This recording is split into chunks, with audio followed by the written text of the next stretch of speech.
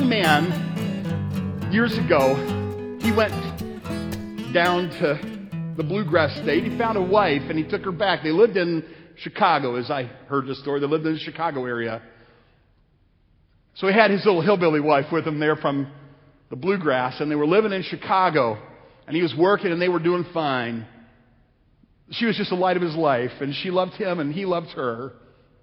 And then she got sick one day, had a fever, and it affected her mind. It affected her mental well-being.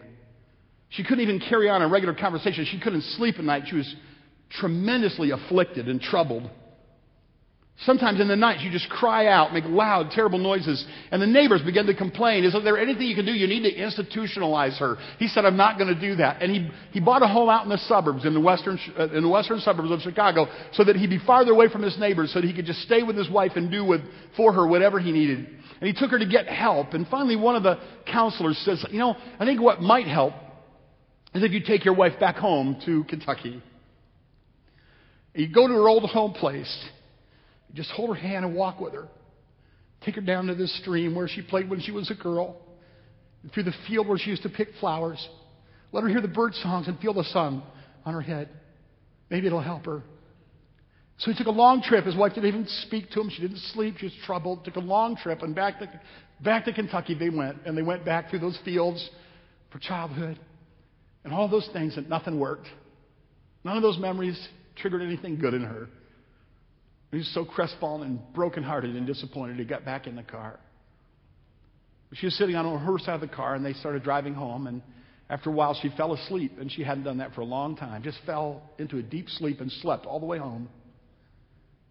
When they got home, she didn't even wake up. He just picked her up.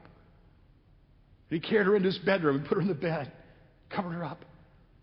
He sat down in a chair beside her, and he waited, and night came. And all through the night, he sat in the night and he waited and watched over her. And then finally the morning came. He opened the windows and the air came in and the sun fell on her face and she woke up. Clearly there was life in her eyes again, and she had rationality and conversation. And she said,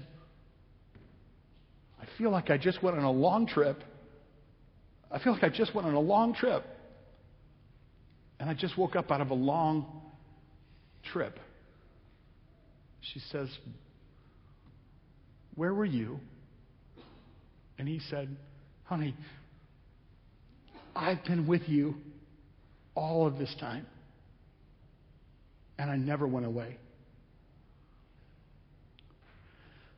Sweet old story of Hosea is for people like you and I to know, even when we have been unfaithful to God, and the night that we're in is so very, very dark, and we feel completely alone, like no one's listening, but He has been there all the time.